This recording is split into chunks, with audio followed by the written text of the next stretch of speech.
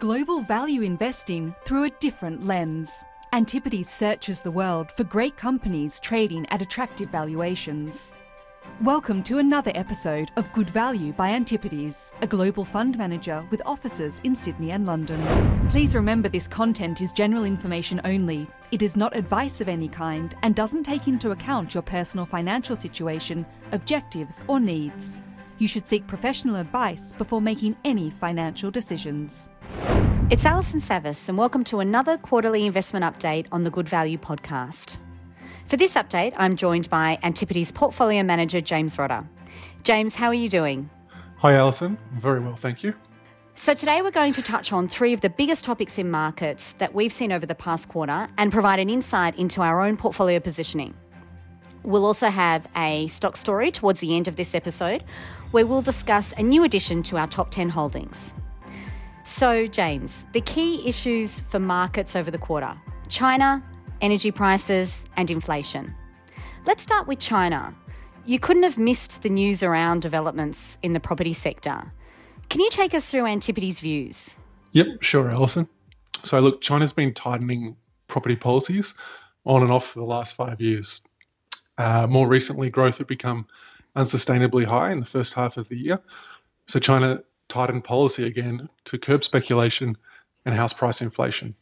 And so new housing starts began to contract from August. The slowdown obviously exposed fairly quickly the weaker property developers. Everyone knows the Evergrande story, for example. From here, the question is, can the Chinese banking system handle the Evergrande default if it comes to that? When we look at that, we think the answer is yes. If you combine Evergrande's debt with that of the other risky property developers, still only accounts for around 2% of system loans in China. So under an extreme stress test, banks' tier 1 capital would fall from around 10.5% to 9.3%, still well above the regulatory minimums at 7.5%. Importantly, what this means is there's still plenty of capital in the banking system to continue lending and continue the credit impulse. The probably more important risk is whether Evergrande or an Evergrande default would seize up financing for other developers, which spills over to weaker house prices and the broader economic slowdown, which may happen in the shorter run, but over time we think they'll be okay. So what are the implications of a broader economic slowdown? Look, residential development accounts for around 10% of Chinese GDP. So simple maths, 20% fall in housing starts could shave 2% from GDP growth. Weaker housing prices also have an impact on consumption via the wealth effect and indeed, putting furniture and the like into your new home. So there's definitely some impact there. Further, we think there'd be impact for commodity prices. This is particularly true for commodities where China is a major consumer, but then an immaterial producer. Things like copper and iron ore look the most vulnerable using this framework. So we're definitely following developments in the Chinese property sector very closely with an eye to those points above. So unlike what we've seen in the West, China used the rebound in domestic and global activity to tighten policy. Now, China is slowing at a faster pace than the West. And given the risks from any sustained slowdown in the property sector, do you think China will re-stimulate? Yep. Look, we think it's a question of when China loosens rather than if. We think the goal of reforming the property sector probably needs to be complete before major stimulus is released. We're seeing some loosening around the edges at the moment, but we expect there'll be more to come. Importantly, with government debt at less than 70% of GDP, we think there's certainly significant firepower to offset a slowdown from the property sector. And in the past, China's really lent on infrastructure spending to stimulate their economy. So do you think we'll see more of the same? Yeah, we think it'll be slightly different this time around. We think the stimulus will probably focus more on consumption, reinforcing the social safety net, and of course, decarbonisation. So China wants to accelerate its transition to a consumption and services-driven economy. To do this, they need to grow household spending at a faster pace than incomes. So China has this extraordinarily high savings rate, around 45% of disposable income. For context, that's more than double the Western world. So if China wants to become a consumption-driven economy, these savings need to be run down. And that's why we think the goal of policymakers is to improve that social safety net. This will incentivise consumption today ahead of saving for the future. That means policies around affordable housing, education and healthcare. We think the changes in this regulatory backdrop are now well progressed, and investors will soon start to refocus on longer-term opportunities, particularly those around consumption trends. We think we're well positioned for this with the likes of Tencent, Trip.com, Meituan and JD.com in our portfolios. James, let's move on to inflation and what we expect from the US Fed in terms of tapering. I must say, it's interesting to contrast the US and China. Both are at very different points in their economic cycle. As we've discussed, China is slowing and in all likelihood set to stimulate, while the US has passed that peak rate of stimulus. And Antipodes has been saying for quite some time now that we think inflation is going to be more sticky than transient, while you've had central banks take that view that near-term inflation will fade. And if you scroll through our past podcast episodes, you'll find a great discussion on this topic with our head of quant, Ramesh Sadikot. Now, we are seeing more and more evidence of inflationary pressures building. Does this heighten the risk of the Fed making a policy error? Yep, it's almost a certainty that tapering will begin before the end of the year. And rate hikes may start from late 2022 as opposed to 2023. The risk then is that the Fed is tightening just as growth slows, and that compounds the problem. In terms of policy error, inflation will be the key. Will inflation force the Fed's hand? As you said, Alison, policymakers globally took the view that inflation was transient, that it was a function of base effects, general reopening of the economy, and supply chain issues, all of which would normalise over time. What's been interesting in the past couple of weeks is that we're now starting to see a break amongst Fed members on just how persistent or transient inflation actually is. Our analysis shows that even as pandemic-related pressures in supply chains subside, they can be offset by pent-up pressures in wages, rents, and energy prices.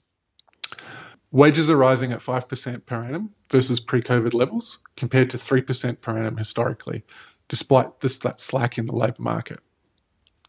House prices in the US are accelerating at their fastest pace in 15 years, which feeds into rents with a lag.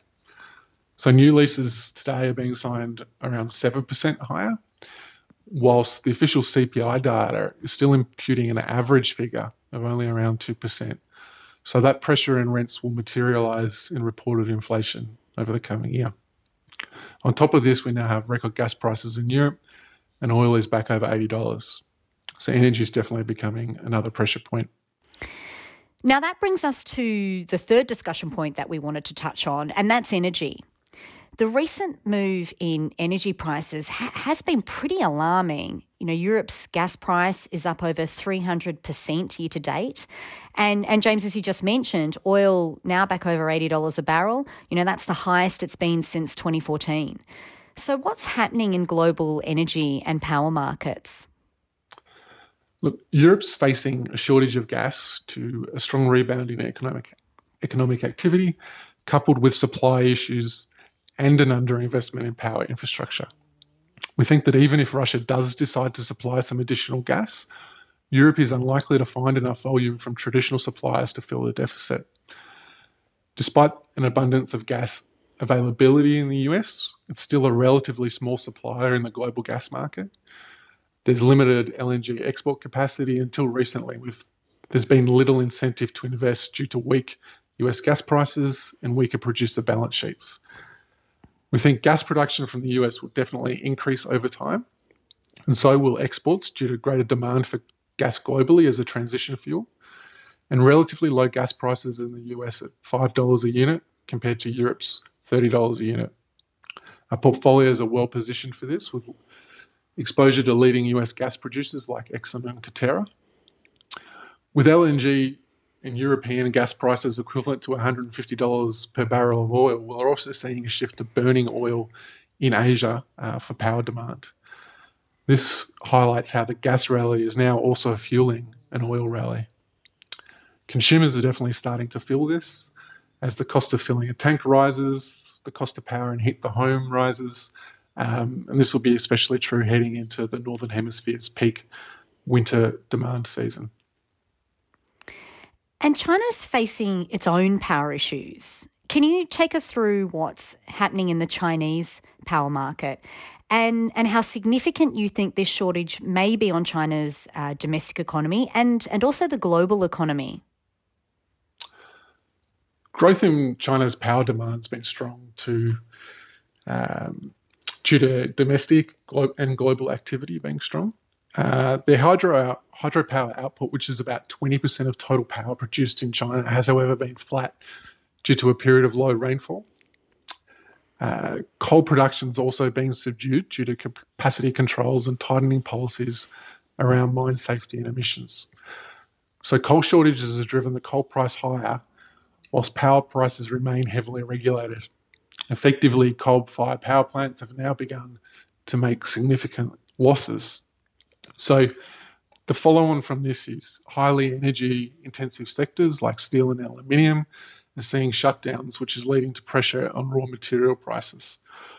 Whilst that reduced supply is great for our investment in aluminium producer Norsk Hydro, if shutdowns in the industrial sector accelerate, there will be implications for domestic and global economic growth.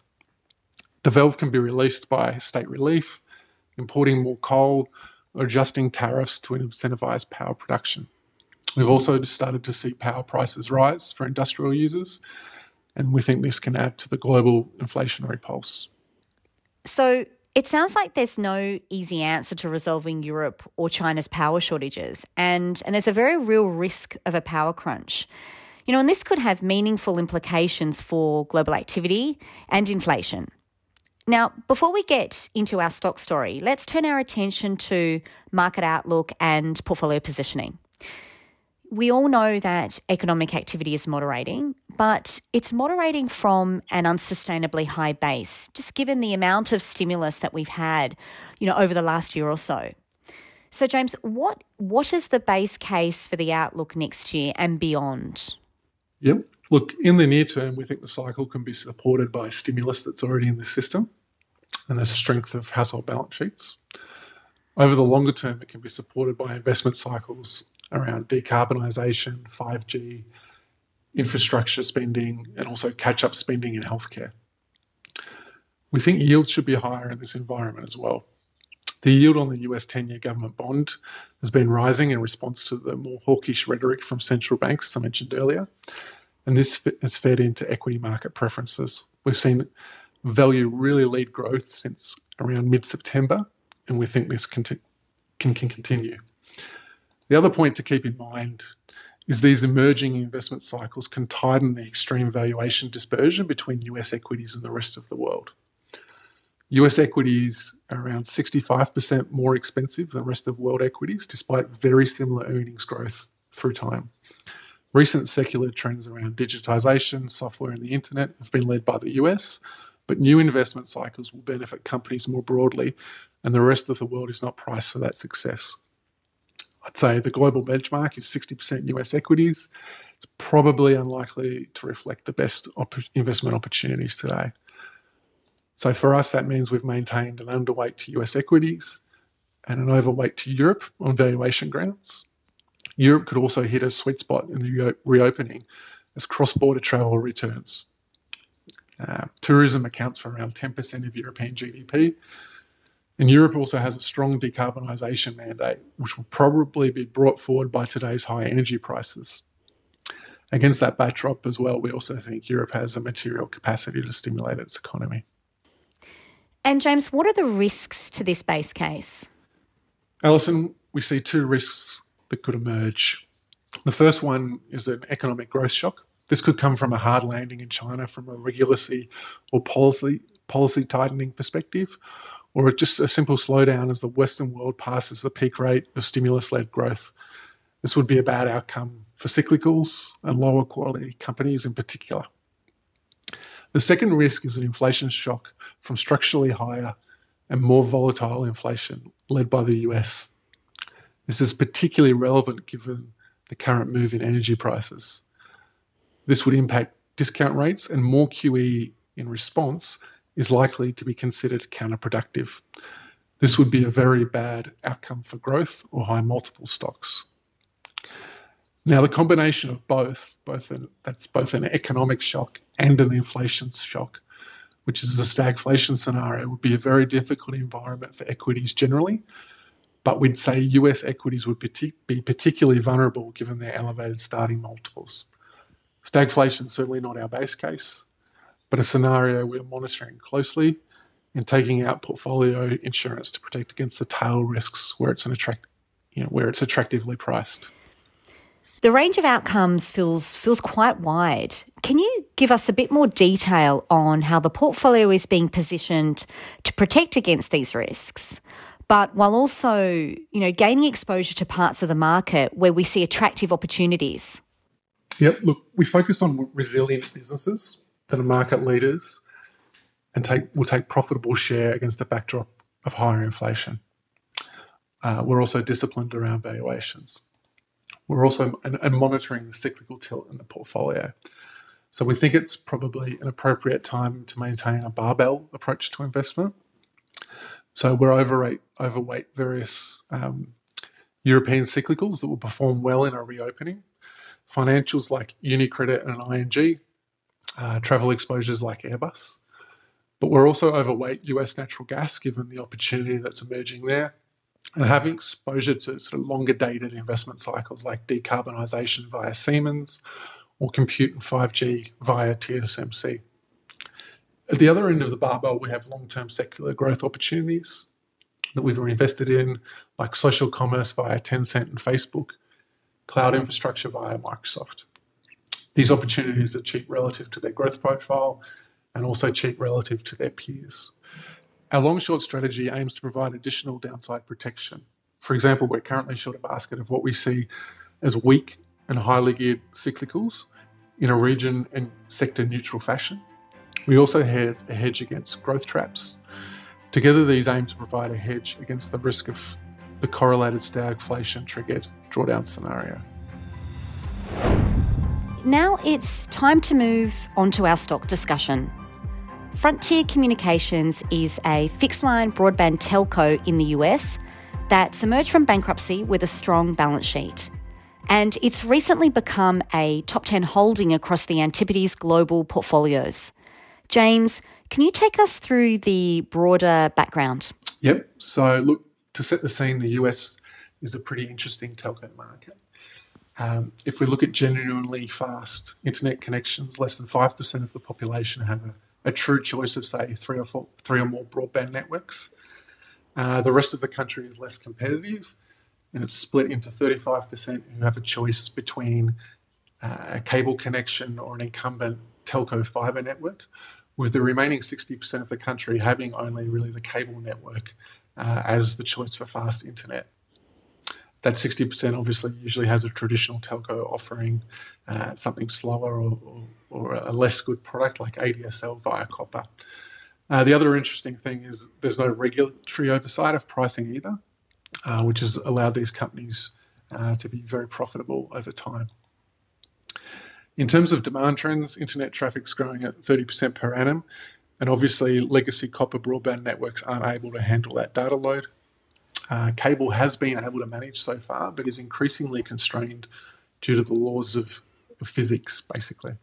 Subscribers are switching from cable TV to streaming, which is also leading to an explosion in bandwidth demand, plus an increasing need for uplink due to things like cloud computing, and also gaming, cloud gaming.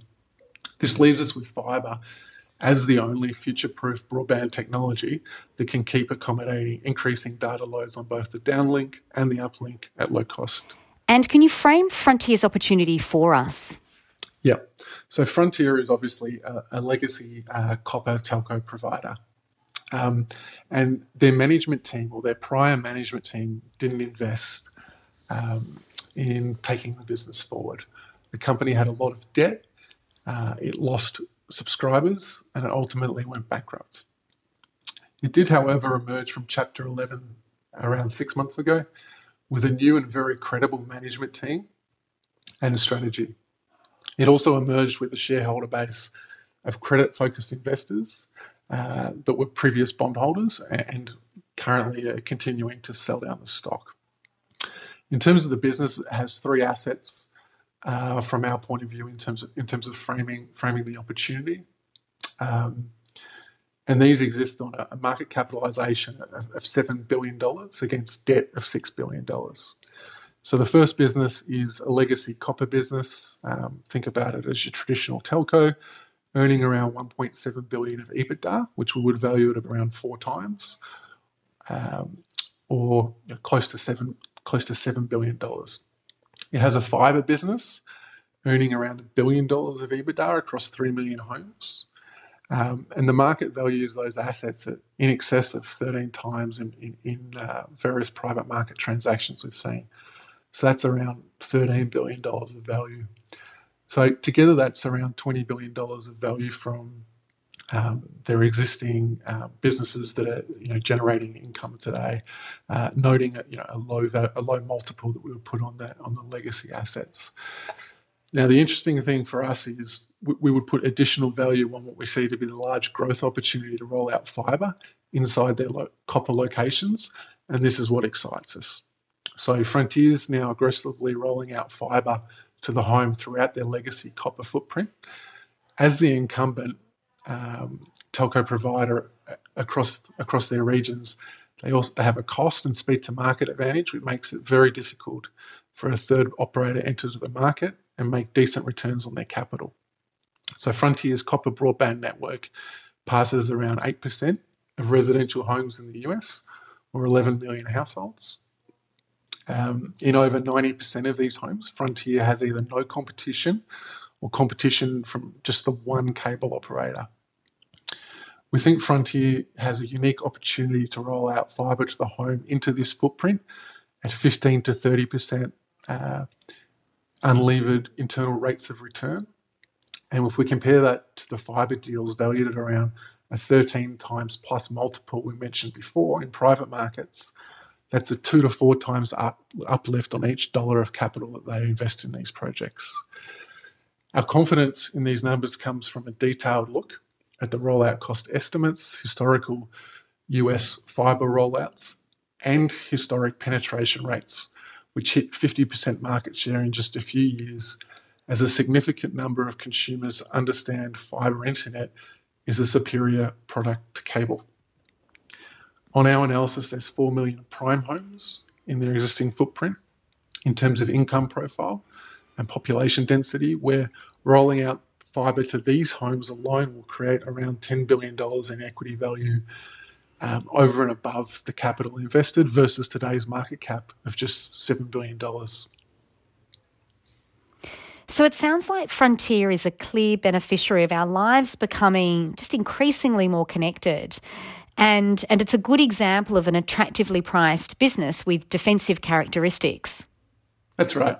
Look, the company has multiple ways of winning from what we would say is the product cycle, definitely the competitive dynamics of fibre versus cable internet, and also the very strong management team they've brought in. And we think the valuation is very attractive. Running through those numbers above, we'd see close to 100% equity upside if we simply put the existing fibre and copper networks on relevant peer multiples. And we also see significant further upside from the value of overbuilding that legacy copper footprint with fibre. In terms of some of the things we touched upon earlier, internet providers in the US are unregulated and are typically able to price ahead of inflation. So from a construction perspective, a portfolio construction perspective, adding Frontiers also helped moderate the cyclical tilt in the portfolio. Thanks, James. Some great insights there. I hope all our clients and listeners enjoyed this quarterly market update and our insights on a new portfolio edition. For more information on Antipodes or our views, please head to our website, antipodespartners.com, or follow us on LinkedIn or Twitter.